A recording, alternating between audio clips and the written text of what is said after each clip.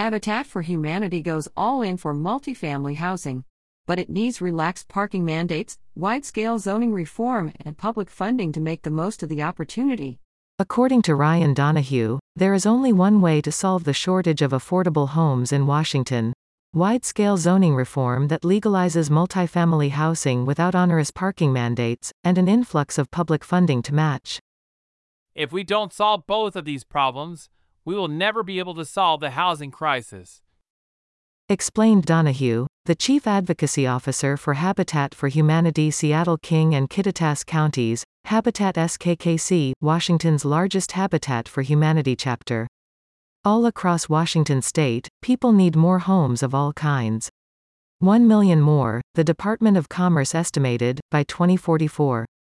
But local exclusionary zoning laws adopted by city and county governments between 1920 and 1980 have restricted homebuilders' ability to meet demand. Bans on apartment buildings, townhomes, and duplexes, combined with costly parking mandates, have contributed to Washington having the fifth worst undersupply of housing in the United States.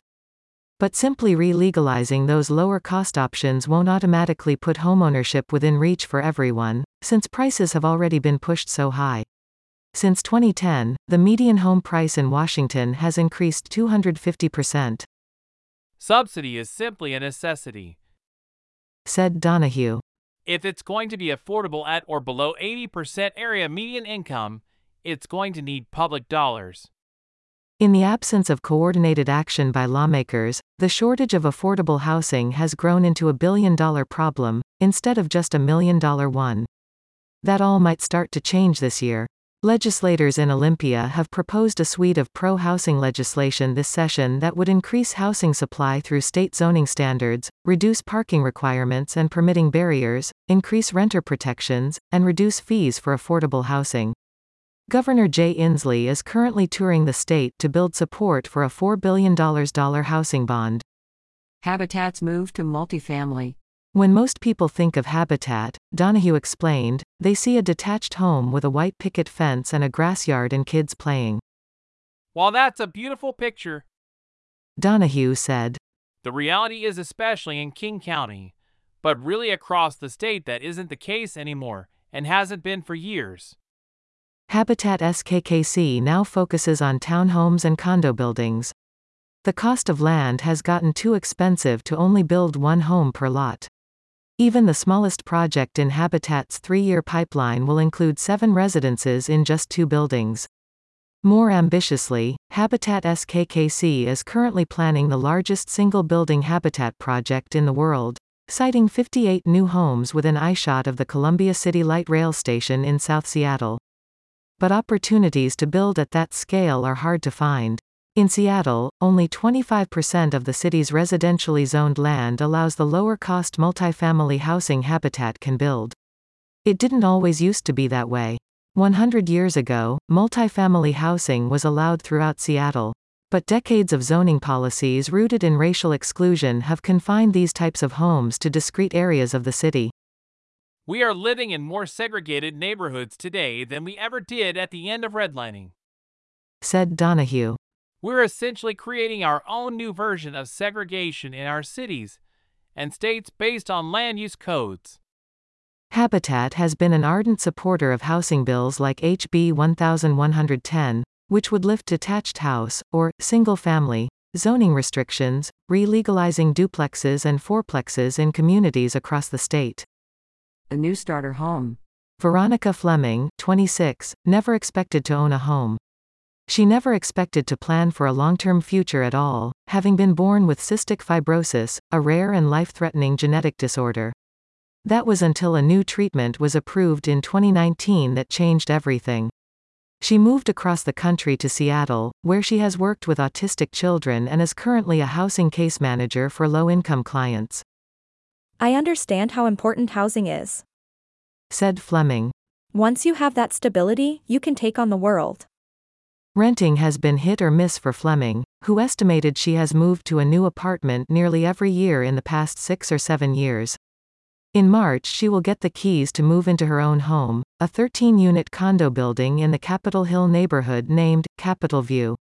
Her mortgage will be $110 less each month than what she is currently paying in rent in the neighborhood and allow her to start building equity. Currently, the average Habitat homebuyer is in their mid-30s, but Habitat would like to get people onto the housing ladder earlier. The organization wants people like Fleming to start building wealth for themselves and their families. Donahue doesn't think new homebuyers like Fleming will want to stay in her one-bedroom home forever. That's not the intention. He said. The hope on our end is that they are there for 8 to 10 years, and they sell it back to us. At that point in life, maybe those residents are ready to start a family or seeking something bigger or different. That's a success right there, helping people getting started on the housing continuum. Habitat typically sees 10 to 12 applications for every home it builds, but interest in housing of this smaller size has been strong. We're finding that the demand for 1- and 2-bedroom ownership units is just incredible, said Donahue. Parking flexibility provides less expensive housing options.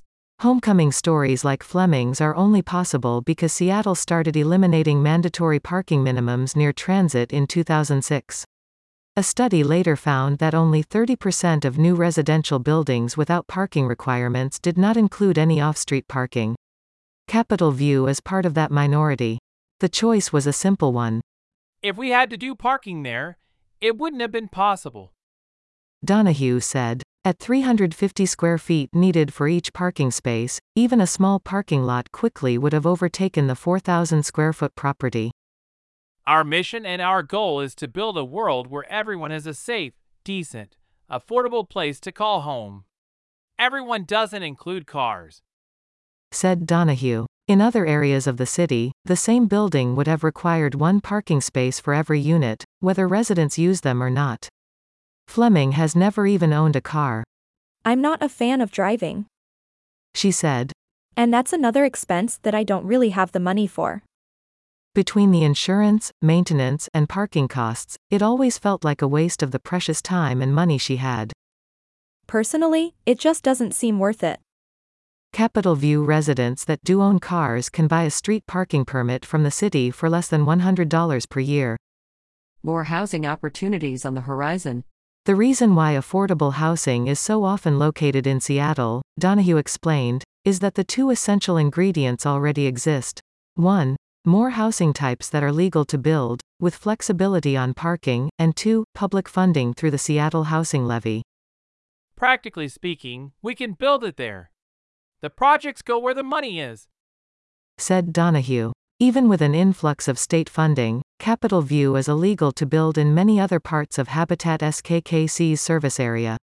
A new report from the Urban Land Institute found that in the Puget Sound region, a third of the land within a half-mile of frequent transit is zoned exclusively for single detached homes. On more than half of the residential land near transit, the construction of new housing depends on a predetermined number of accompanying parking spots.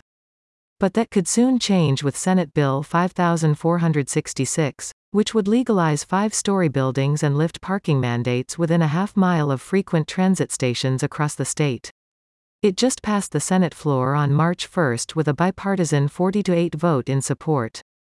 Many of the housing bills introduced in Washington in 2023 gave flexibility over parking needs back to homebuilders.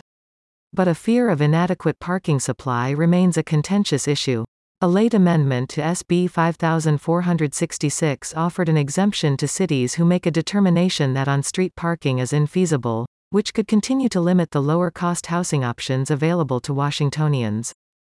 Seattle doesn't really require parking near transit already. Bellevue does. Kent does. Renton does. All of these other places, in King and Kittitas counties, generally speaking, do require parking, said Donahue. And that's going to be incredibly difficult to build affordable housing in those spaces because of it.